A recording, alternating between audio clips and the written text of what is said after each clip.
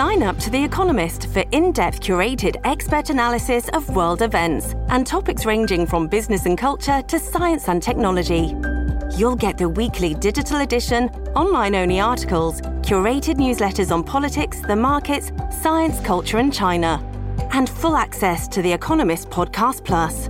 The Economist is independent journalism for independent thinking. Go to economist.com and get your first month free. How would you like a 15% discount to my daily email, the stack of stuff, the show notes, discounts to the conference, all of that? All you need to do is text the word show to 33777. You'll get the annual subscription with a 15% discount to my daily email. You'll get the stack of stuff, the links to the show notes, discounts to the conference, and so much more. All you have to do is text the word show, SHOW, to 33777. Text show to 33777.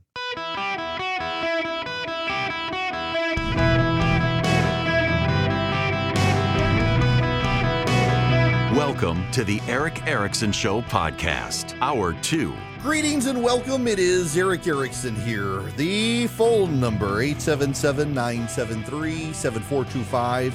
If you text the word engage to 33777, you can get tickets to the annual gathering where we take our radio listeners from around the country and get together in person. Grab a beer and listen to some very important politicos from around the country. Doug Ducey, the governor of Arizona, former governor of Arizona. Brian Kemp, the governor of Georgia. Greg Gianforte, the governor of Montana. Senator Tom Cotton of Arkansas. Ted Cruz from Texas. We're inviting them. Hopefully we'll be able to get them all in the room. We've got some great political candidates we're inviting as well from around the country for the Senate and the House. So hope to have you in Atlanta in August. Text engage to 33777. Come hang out with us in Atlanta. Now, I got to talk about this story. As you are probably aware, there is growing data coming from multiple sources. I've seen it from Gallup. I've seen it from Pew. I've seen it from Reuters polling, from Ipsos. There's a lot of data that young men are becoming more right-wing. And young women are becoming more progressive. That's not necessarily the case on women, just so you understand that there is a large subset of women who are becoming more progressive, but actually a good number of them are drifting to the right in reaction to all of it, just so everybody is aware. But the bulk of young men are dramatically becoming more conservative. A lady named Catherine Jeser Morton is a columnist for The Cut. Now, The Cut is part of New York Magazine. It's a women's lifestyle subsection of New York Magazine, and it's where their woman financial columnist last week, 2 weeks ago, admitted she got scammed. Someone called her, said they were from the CIA or some such. It was Amazon, led to the FTC, led to the CIA, that it was some global conspiracy. And she withdrew $50,000 from the bank, put it in a shoebox, and threw it into the back of a truck. And says, I got scammed and you can too. And literally all of the elite voices of America say, oh, if it can happen to her, it can really happen to the rest of us. Now, I'm sorry. 2 weeks later, I'm still struggling with the idea that I would be gullible enough to put $50,000 in a shoebox and throw it in the back window of a truck that was driving by to help the CIA in the United States. I have a real hard time believing you or I would fall for that. And the fact that members of the media are like, oh my gosh, if it can happen to her, it can happen to us, tells you more about them than you and me. That was a woman at The Cut. And now another woman at The Cut says she went into her kitchen and has this greasy backsplash. And, well, one of her kids' friends, she has two sons, 13 and 10, and one of their friends apparently used the greasy backsplash to draw a surreptitious phallic picture. And she's convinced it wasn't her sons after grilling them, that it had to be one of their friends. She's like, adolescence is creeping into my house. And now she's really concerned because the boys are going right wing. This doesn't come as a huge surprise to me or Gray, that's her husband. He teaches humanities at a local college where I've taught too, and we've often talked about how tricky it can be to keep hetero boys involved in classroom debates. Many of these young men seem very anxious about saying the wrong thing and will often refuse to participate, sometimes projecting a provocative kind of defensiveness that is its own argument. As much as I think cancel culture is a fake problem in media, it feels very real to young men when they're sitting in the classroom. Whatever they're feeling, it feels real as hell. Insisting they're imagining their enemies doesn't help. Now, I pause you and go back to yesterday. To Adam Rubenstein, who on his first week at the job with the New York Times was censored by the HR representative when asked what his favorite sandwich was, he blurted out the spicy chicken sandwich from Chick-fil-A, and all the progressives started snapping their fingers at him, which is a virtue signal of the left to shame someone. And the HR representative says, they're transgressive. We don't eat Chick-fil-A here. Can you help but understand why young men, particularly conservative young men, and young men who are going through puberty and see a world that is against masculinity? I mean, honestly, there was an article the other day about how I don't even know what baby girl chic is, but baby girl chic is replacing toxic masculinity. And they literally had a picture of some dude who was dressed like a girl next to some dude in a suit. And the guy in the suit was supposedly the transgressive, misogynistic. No, that's being a man. Being a man is not misogynistic and problem. You know, there's this bro cult now where you gotta have your zen and go to the gym and smack girls around, and that's real masculinity. No. Buddy of mine, Jason Howerton, took after somebody the other day who was attacking, trying to shame a dad for taking his daughters to Taylor Swift, and Howerton was like, no, this dad's a king. He took his girls to a Taylor Swift concert, sang the songs with them, had a good time with them, built memories with his daughters. Yes, it's part of being a man. I have taken my daughter to 4 Taylor Swift concerts. Yeah, I'm that dad. And you know what? I have a great relationship with my kid who listens to Ben Shapiro when she's not listening to me. And my son has taken to Jordan Peterson. In fact, so my son, I got to laugh at this. We've got this hot tub in our backyard the Georgia Spa Company put in. Yeah, I do ads for them. Yeah, they put the hot tub in my backyard. I want to make sure I get all the plugola, payola stuff taken care of. Yes, I got a spa from the Georgia Spa Company, do ads for them, and it's wonderful. I was in it last night, but my son has taken to getting in it by himself in the evenings before he does his homework, which I'm a little concerned about. But we finally come to terms with it that he's got a cutoff period. He needs to get out and go do his homework, but he loves to sit in that thing. And I went out there the other day and I was like, all right, what is he really watching when he's in the hot tub? What is my 15-year-old watching? Do y'all know what my kid was watching in the hot tub? A Tim Keller sermon. Yeah. When he's not watching Jordan Peterson, he's watching Christian apologetics. He's watched something from the Bible Project the other day. God bless him. I got good kids. But what I have noticed is in their circle of friends, if Jordan Peterson and Ben Shapiro come up a lot.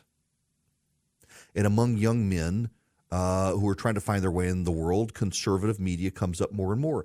And can you help it? So Shane Gillis was on Saturday Night Live. It was actually for once funny, and the left freaked out about it because Shane Gillis is a comedian who was hired by Saturday Night Live, and before 4 days after they announced it, some progressive found he had made supposedly anti-gay, anti-Semitic comments in a podcast he had done. He was telling jokes. But the higher-ups at NBC were furious, and they forced Lorne Michaels of Saturday Night Live to fire the guy. His career exploded after that, and he tells jokes about everything. He's not right-wing, he's not left-wing, but because he's not definitively left-wing, the leftists decided, he's right-wing because he tells transphobic jokes like that Republican Dave Chappelle.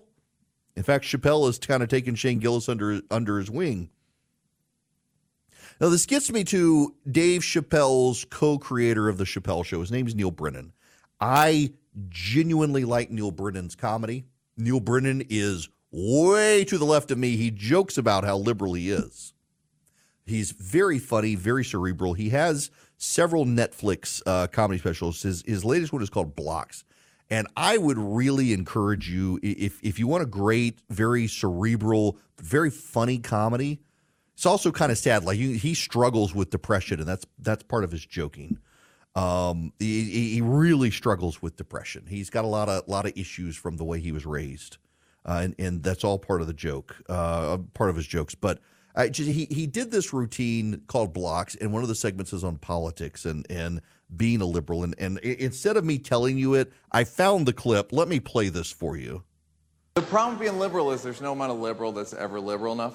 Like, if there's a bunch of Republicans standing around and someone comes up and goes, hey, I'm a Republican, they go, like, come on in. If there's a bunch of liberals standing around and a liberal comes up and goes, hey, I'm liberal, they're like, we'll see. It's so true.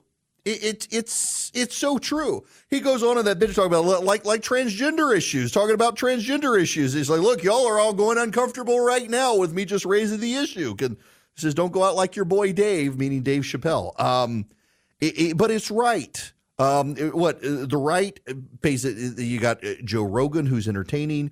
You've got UFC fights. You're not ashamed to watch football and professional sports outside of soccer. You've got comedy. You're willing to laugh at yourself and other people and the jokes. People on the right are having more fun in life because for most people on the right, we actually have a religion and a God that's outside the sphere of politics, where politics is not our God and doesn't consume everything else. And young men are being driven to that in particular because so much of progressive society has definitively become anti-masculine. More girls go to college now. Every boy is treated as being a part of toxic masculinity now. Fathers are devalued in commercials, on television, in conversation. It's no coincidence that boys are becoming more conservative when conservatives recognize that men and women are actually not the same. They're not interchangeable, and that men have a distinct role to play. It's not a coincidence that young men are being drawn into voices that echo the Judeo-Christian foundations like Jordan Peterson, who my son, as Jordan Peterson has become more and more inquisitive about faith and Christianity, my son is been drawn more and more to him, who points out there is this biological distinction between men and women. God made men first and put them in charge, and their charge is actually burdensome. It's not to lord it over the women. It's remarkable to hear. Now, this woman, she got vilified on social media. I actually went back and read her column, and some of the things that she was vilified for is she was essentially vilifying some progressive parents. Like, for example, this line, I think many of us adults are so entrenched in social media political discourse that it feels dangerously transgressive to allow a teen to articulate beliefs we disagree with at our dinner tables. When you spend your days reading infographics reminding you that being silent means being on the side of the oppressor, having a flesh and blood oppressor in training, eating your spaghetti and meatballs can feel like a waking nightmare, but coming down too hard risks playing right into the paranoid hands of masculinist discourse of male disempowerment. She's not saying that about her kids, and a lot of people took her to mean that about her kids. She was saying when you spend all your time online on the left or the right, if you're on the left in particular, you come to believe you're feeding a flesh and blood oppressor. And she says, my own feeling is that we progressive parents of white sons could ease up. It's possible to model and enforce ideological ground rules for your family while also allowing young people to bring up their questions and TikTok-based information without fear of a parental freeze-out. Yes, she's absolutely right. But what's notable here is the progressive parents of white sons. The progressive parents of white sons don't like it when conservative parents want to raise their conservative kids with conservative values. They don't like it when we want our kids to reflect our values. They want their kids to reflect their values. We're just not allowed to on the right. That's a notable separation here. But what I find more notable is that the reason young men are becoming more conservative is the failures of progressive policies. As progressives went all in on men and women are so interchangeable, you can even go through surgery to become the other. Young men are tapping out. It's no coincidence that the bulk of transgender activists prey on young women now, not on young men. It's no coincidence at all. Young women are highly vulnerable to this stuff. And young men, for whatever reason, largely because of the humorless scolds on the left, are tapping out of it. They just want to enjoy life. And so conservatives, ironically, by laughing, not scowling, have been great missionaries for their own side. And so part of the moral of the story here for conservatives is don't behave like progressives. There are some people on the right who want to behave just like progressives and be as angry as the progressives. And what's happening? Actually, young men are thinking, I think I want to be with the people who let the comedians tell the jokes, whether the comedians are with them or not. They laugh at them. I think I want to be with the people who like to go to the concerts and go to UFC fights and watch football, as opposed to scowling about it all and expressing the oppression of the Palestinian cause. Conservatives, by smiling and being nice, you actually woo people to your side, and you're wooing a lot of young men to your side because of it. Progressives, maybe you guys shouldn't be such moral scolds, and you might not be doing so much damage to your cause. Mom deserves the best, and there's no better place to shop for Mother's Day than Whole Foods Market. They're your destination for unbeatable savings, from premium gifts to show-stopping flowers and irresistible desserts. Start by saving 33% with Prime on all body care and candles. Then get a 15-stem bunch of tulips for just $9.99 each with Prime. Round out Mom's menu with festive rosé, irresistible berry chantilly cake, and more special treats. Come celebrate Mother's Day at Whole Foods Market. Hello there, welcome. It's Erick Erickson. I hope you are doing well. At the bottom of the hour, we've got more to talk about on the death of Laken Riley and the immigration fallout around the country. Joe Biden has decided on Thursday to go to the border. Concurrently, Donald Trump is going to the border as well. But before I get into any of that, I got to play all this incredible audio. Winsome Sears is a black Jamaican immigrant to the United States. She became a Marine and is now the lieutenant governor of Virginia, and had the audacity to call a man in the Virginia legislature a man, and the Democrats are furious because the man identifies as a woman. The senator may state it. Madam President, how many votes would it take to pass this That's bill with the the man emergency talking. clause? That would be 4/5, Senator. And what would be the exact number for that, Madam President? Yes, sir. That would be 32. She calls him yes, sir. So he storms out, and the Democrats are furious about this as she's tried to take a vote. Well, she's having none of it. The question is, shall the bill pass? Those in favor of that motion will record their votes aye. Those opposed, no. Are the senators ready to vote? Have all the senators? I am not here to upset anyone. I am here to do the job that the people of Virginia have called me to do, and that is to treat everyone with respect and dignity. I myself have at times not been afforded that same respect and dignity. But in this body, and as long as I am president of the Senate, and by the grace of God, I will be treated with respect and dignity, and I will treat everyone else with respect and dignity. God bless Winsome Sears. My goodness, that woman's amazing. She held firm. She continues to say sir to the man. I got to tell you about Stamps.com. I've used them for 20 years. I used them as recently as last week to send a package, and you can too. You can save up to 89% by using Stamps.com off UPS and post office shipping rates. Okay, so this is where it really comes in handy. You can arrange pickup at your home or office. So you've got a computer, you got a printer, you can print your labels. They will send you a free digital scale with this great offer, and you can have pickup arranged at your home or office, so you never have to go stand in line. You never have to wait. They'll even send you the supplies. You can order the supplies right from them. What you do is go to Stamps.com, click on the microphone, put in my name, Erick, E-R-I-C-K. Click on the microphone at Stamps.com, put in my name, Erick. You'll get a limited time offer, free digital scale, some free postage. You have no long-term commitment, no contract. You can cancel at any time. But if you ship a lot, particularly if you're a small business, Stamps.com, they're going to save you a lot of money. They saved me money in half for 20 years. Stamps.com, click the mic, put in my name, Erick. Hello there, welcome. It's Erick Erickson. The phone number, 877-973-7425. Should you wish to be on the program, I got to tell you,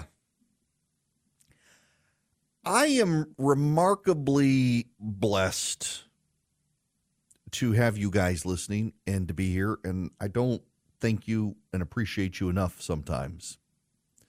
And I'm mindful of I gotta keep it up and keep you coming back and be entertaining and keep you informed and engaged, and occasionally though run into these stories that I have to talk about that I don't want to talk about. And the Laken Riley story is one of those stories, because I have long bemoaned the rush into political implications of tragedy, and yet here I am doing it, and I feel a little bit hypocritical. And at the same time, I feel like it's necessary, because there are. Georgia has 16 electoral college votes, and Joe Biden may have lost them because of the death of Laken Riley. It is a huge issue in the state of Georgia. It is a huge issue nationally among conservatives. And today the Gallup poll comes out and shows that immigration is the number one issue in America for voters across the board. Democrat, Republican, and Independent, all three agree immigration is a huge issue. There's been a meeting at the White House this morning between the Speaker of the House and the President and the Senate leadership. Humorously, Chuck Schumer came out and was talking about the three big authoritarians in the world, and he said the leaders of, I got to give it to you, though. He says the leaders of China, Russia, and North Korea. I like the guy in North Carolina. Quick on his feet, Biden would have just said North Carolina and not realized it and kept moving. Schumer was quick on his feet, but Johnson reportedly told the president the southern border is of paramount importance. The president realizes he has a political football he's got to deal with, a major liability. He's headed to the border on Thursday in the split screen optic of Trump and Biden, both at the border on Thursday. And in Georgia, there's this family who lost their daughter to a murderer. They don't want to be the political story. They don't want to be in the headlines. They don't want it, and yet they are. And I feel horrible for having to talk about the story. I really do.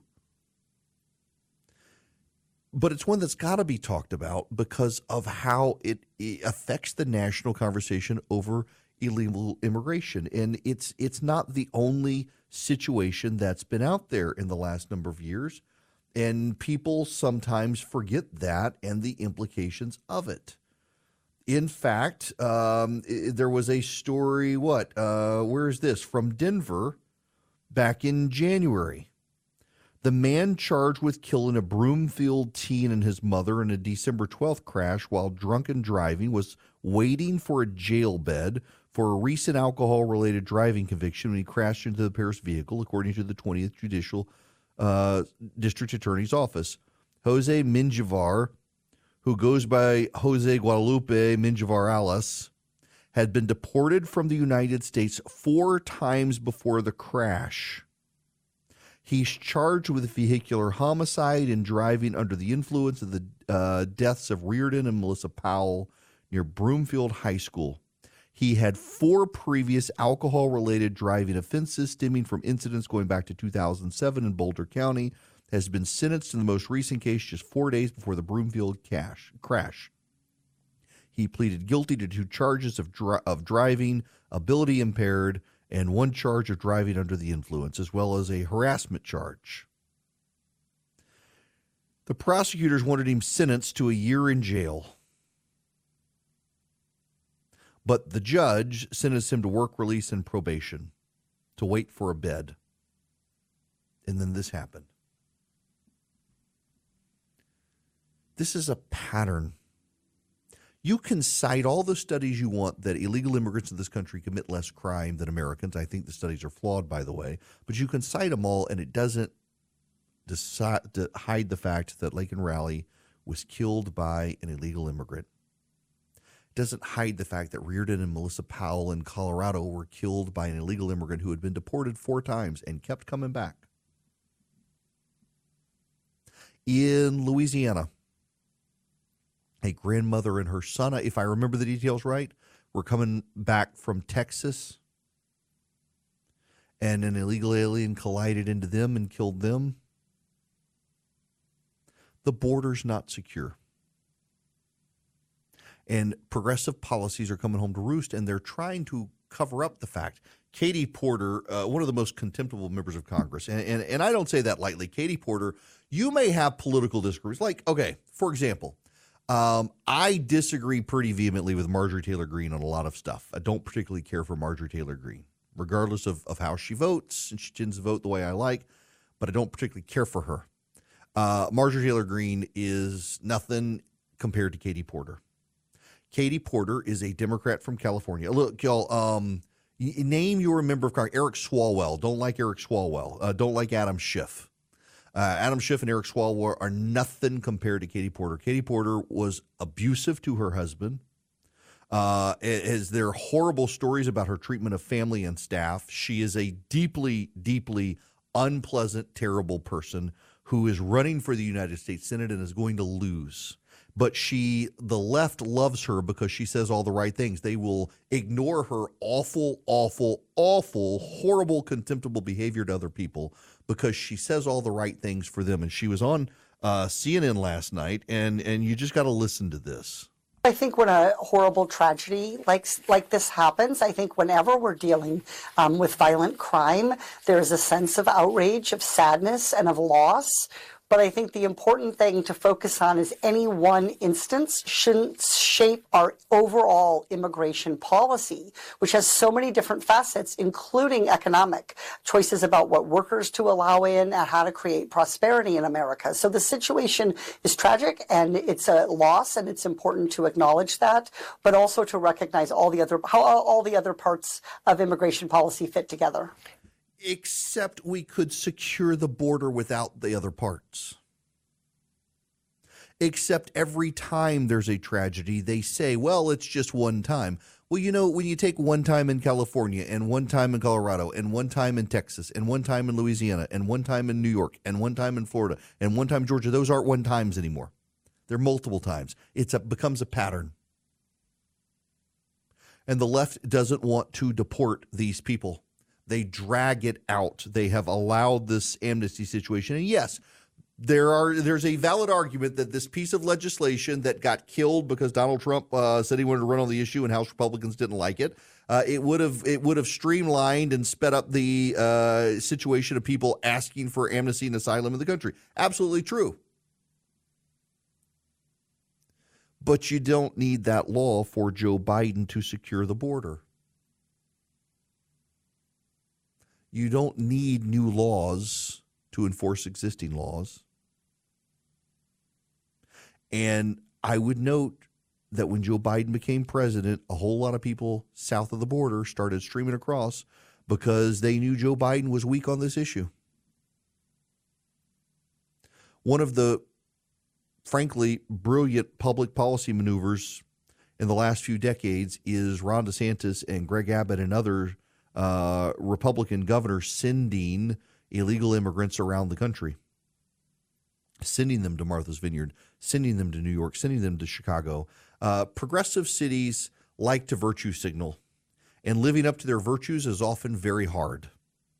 They all declared themselves sanctuary cities when immigration was a Texas problem, and now it's their problem. They're having to second guess their sanctuary city status. This is Erick Adams, the mayor of New York City.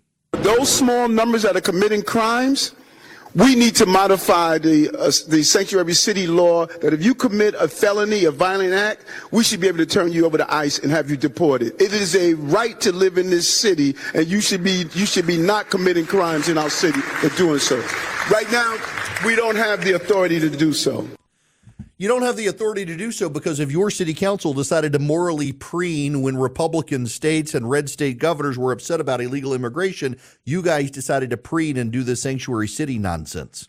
Athens, Clark County, Georgia, declared itself a sanctuary city. Now, there's a commissioner in Clark County who kind of wants everybody to know that some of the reporting there about sanctuary city status isn't exactly accurate. John Culpepper is District 7 Commissioner in Athens, Clark County, and I got this. A friend of mine sent it to me. It says, regarding recent discussions, it's imperative to clarify that Athens, Clark County is not a sanctuary city. While I cannot speak to previous commissions, I do not uphold or support sanctuary city policies.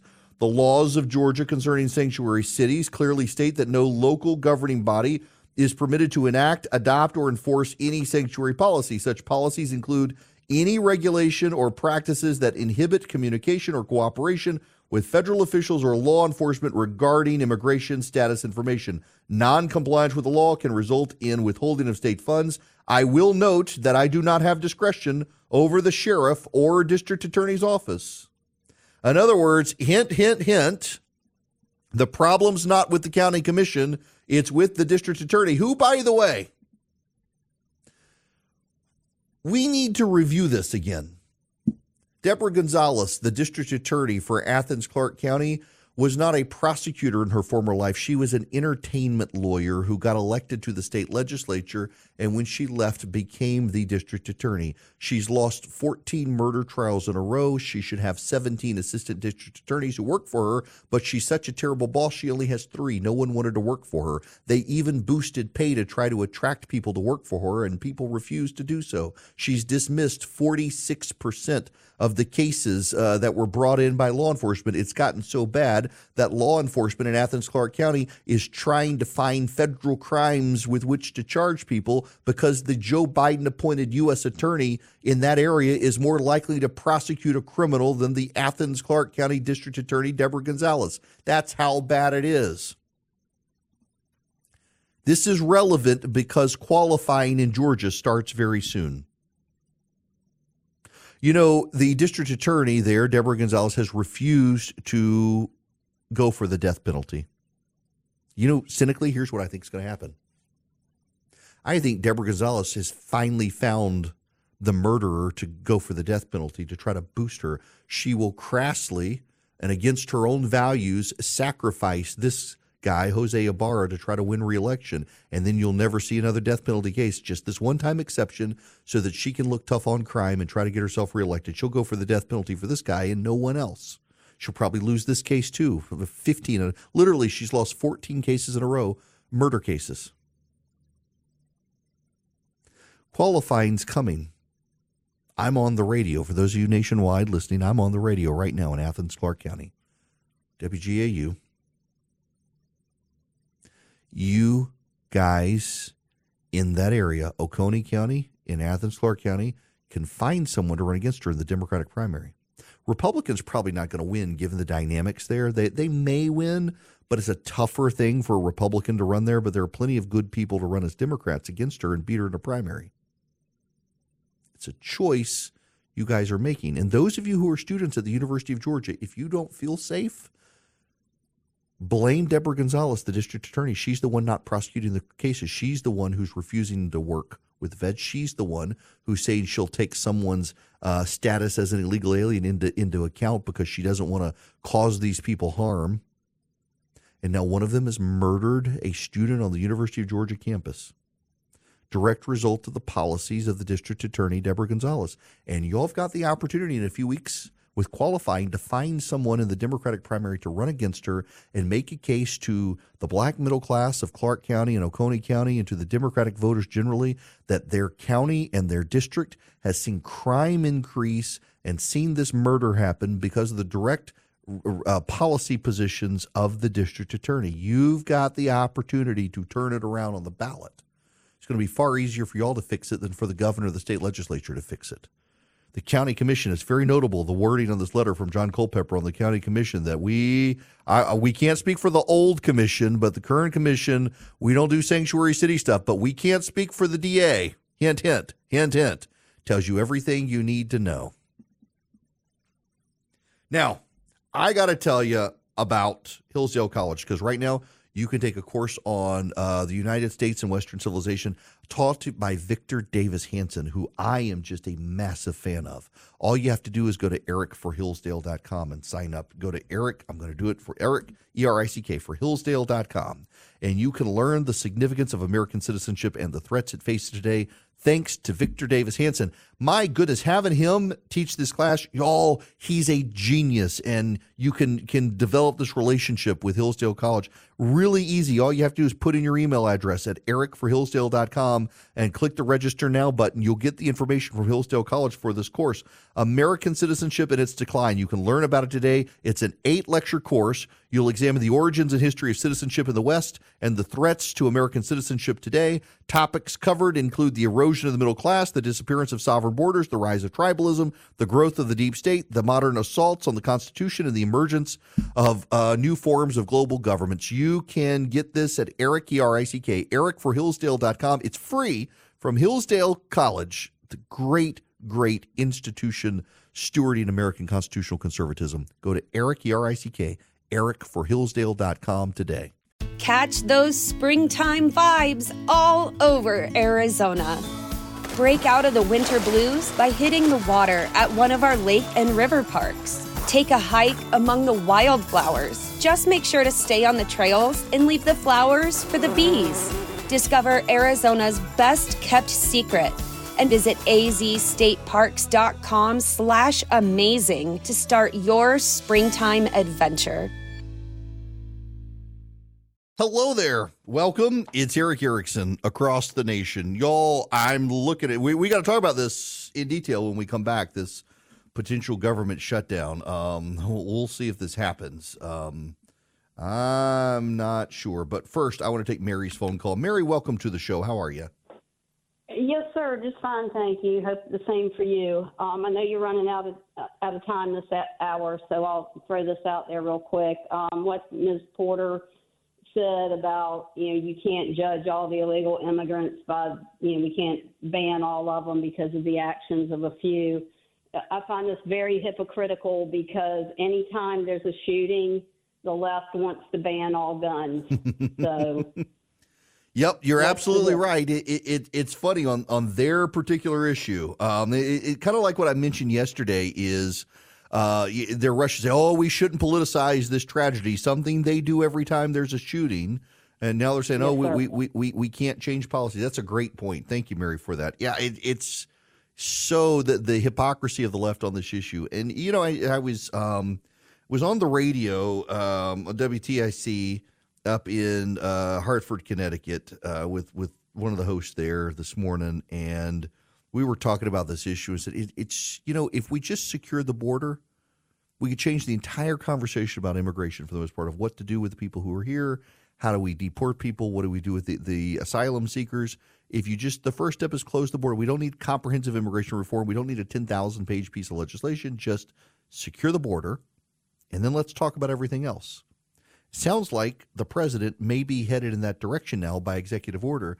I just have a sneaking suspicion he's not going to do it, because if he does it, it's a pretty damning admission against interest that he could have done it all along. And I don't think he wants to go down that road. But we'll see. We gotta deal with this issue. It is the number one issue Americans care about right now.